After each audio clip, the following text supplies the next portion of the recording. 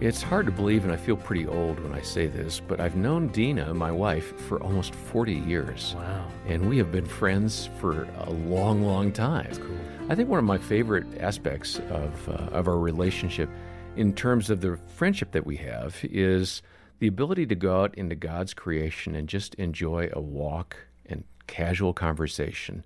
We've enjoyed doing that for the entirety of our relationship. And no matter how long you've been married, that friendship you have with your spouse is worth keeping strong. I'm John Fuller in the studio with Greg and Aaron Smalley, and you two just celebrated your 30th anniversary as a couple. We did. It's important to keep that friendship going. How have you made it strong these past 30 years?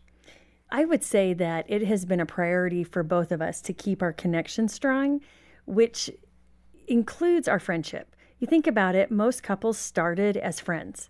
What was it that caused us to be good friends? I know for Greg and I, we had connections around friends in college, and then we also enjoyed a lot of the same things. You know, we would go and play pickup basketball, She has believe it or not. Wicked outside shot, I'm telling you. Together, we enjoyed the same kind of food, the same shopping. I mean, we just had fun together. Yeah. And so it's so important to continue to build that friendship. Interestingly enough, emotional connection that married couples share is said to be 5 times more important than their physical intimacy.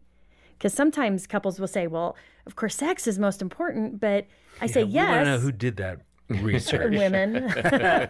Sex is important, but so is the emotional connection and the friendship. And often for guys, they're asking the question of, you know, do you like me? I know you love me, but do you like me? Because if you like me, that means you want to be around me, that you're my friend. So it's really being intentional about what did we used to enjoy together? What made us friends in the first place? How did we cross paths? You know, what were we doing? And going back to some of those healthy things. I know there's couples that are smiling right now going, yeah, we were not in a great place when we met and we've come to the Lord or revived our relationship with God. But that friendship is the basis of the connection. Let's keep this theme going as we turn now to an audio clip featuring Pastor Kevin Thompson. He spoke with Jim Daly and me about why it's important to have a healthy friendship with your spouse. You identify 3 roles a spouse should fill, and then, how that fits with God's design for marriage. What are those, and how do we see them fitting into God's Word? Yeah, so you go back into Genesis 2, and God creates man and says it's not good for man to be alone. And he wants to create a helper fit for him. And so you have all the animals that are created, a lot of good things that are there, but none of them are the perfect fit. And so then you have the creation of woman. And in that moment, you have this great compatibility. And yet they're also given a task. And then at the end of Genesis 2, you see this very unique intimacy that they're going to have. And so whenever I think about the original design, before the leaves, right? Before sin entered the world, what did marriage look like? Well, marriage was this friendship. There was a companionship that Adam could have with somebody who was like him, different, but like him, unique from the rest of the animals. They had a task to play. So they were supposed to partner together in being stewards of God's creation. And then there was this very unique relationship connection between them, and that is intimacy. And whenever I think about what it means for me to be a husband, what does Jenny need from me? She needs me to be a friend to her, that walk alongside of her all throughout life. She needs me to be a partner that shares the busyness of life with her. And then she needs the intimacy of what love looks like. And whenever I'm doing marriage conferences, I always have couples stand up. And I say, okay, here's how this works. Everybody stand side by side with your spouse and hold their hand. That's what it looks like to be a friend. You're walking through life together. Now turn and stand back to back. And I'm scanning the horizon 180 degrees this way. My wife is scanning the horizon 180 degrees that way, looking for threats, looking for opportunities. As partners, we always have each other's back. Now stand and look face to face. And what's funny is in that moment, I lose the attention of the audience. I've had it the whole time. But all of a sudden, in that moment, there's smiles, there's laughter, there's little comments, there's touch. It's interesting. We don't look at our spouses enough in the eye. But that's what intimacy looks like, that somebody is going to see the fullness of who I am and still love me. Friend, partner, and lover. That's a good exercise. I'm going to talk to Gene about that tonight.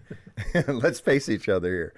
But you mentioned that friendship is really the key, and that's perhaps the most important. I'm sure all 3 are important, but friendship being the most important.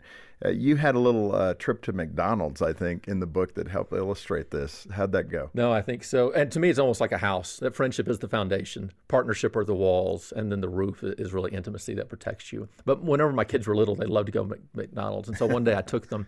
And as we were sitting there eating our Happy Meals, I looked over and there was this couple that looked retirement age. And they were reading the newspaper. There was a cookie and they both had coffee. And I just kind of became fascinated with them, watching them.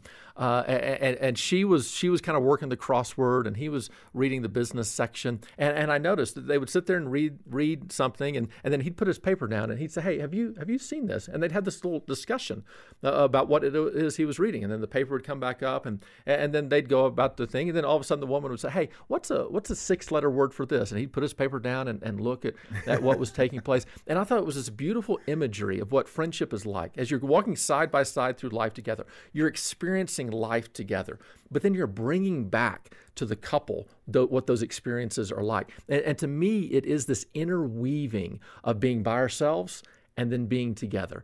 And I thought this couple just gave an image of that was so beautiful of what my life with Jenny needs to be. I need to experience life that she's not going to be alongside of me at every moment, but bring back the good, ask for help with the things that I need help with. And it's this constant weaving back and forth. I think that's one of the powers of technology. We talk about all the downsides of technology, and rightfully so, but to be able to text your spouse and say, hey, I'm thinking about you today. Or what I've done this morning. Does that count? I hope so, because I do that a lot. But even this morning, being in beautiful Colorado Springs, I shot a picture of the mountains and sent them to Jenny.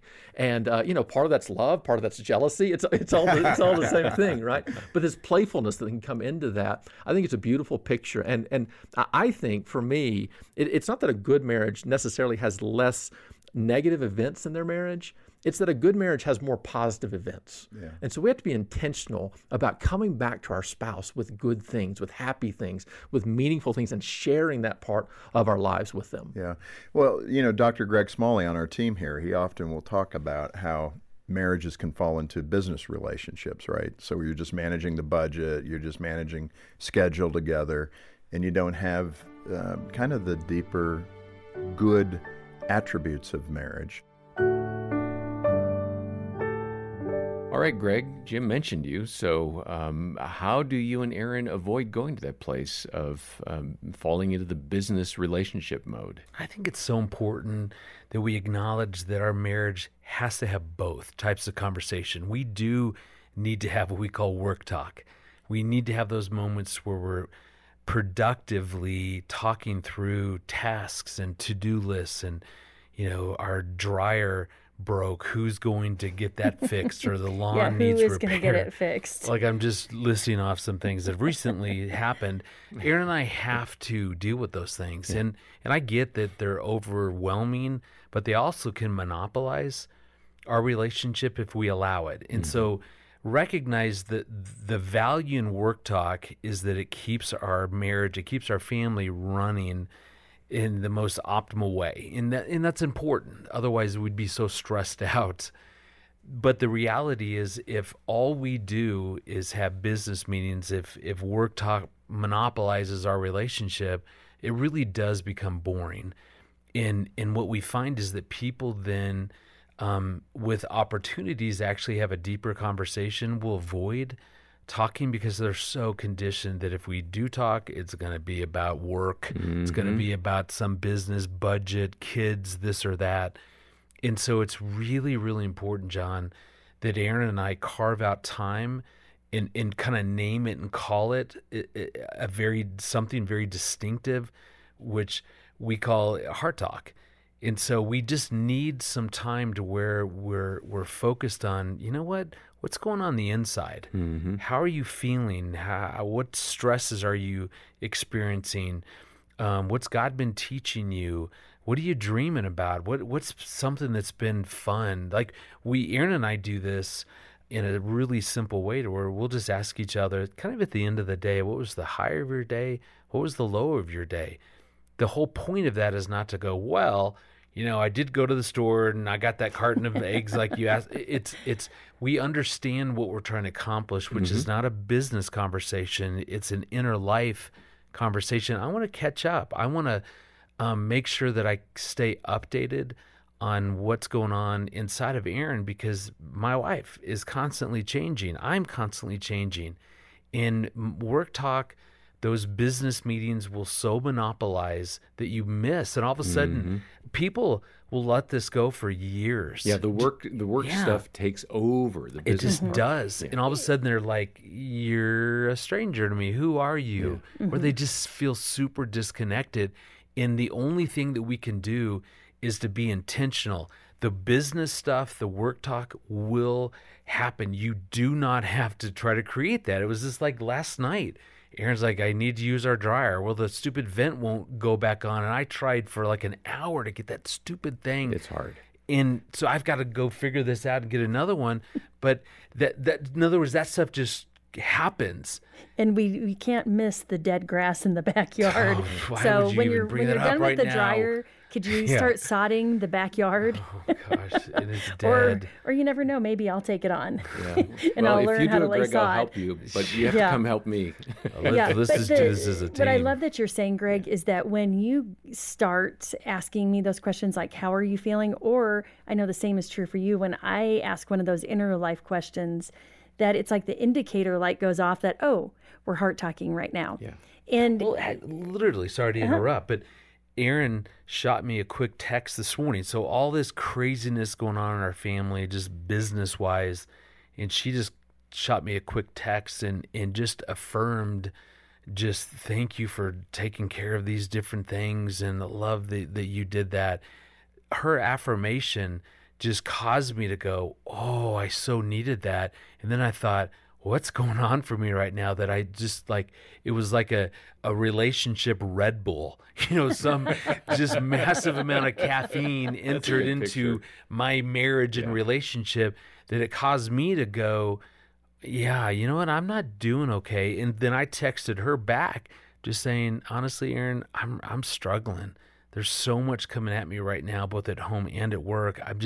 I'm overwhelmed. And I told her, you know what? And when I get overwhelmed, I put my head in the sand and I'm probably disconnected from you. You probably feel the distance. I'm not dealing with certain things because I'm just so overwhelmed. And it was just, we didn't solve anything, but just the fact that she said something, I said something back, we were communicating in an intentional way.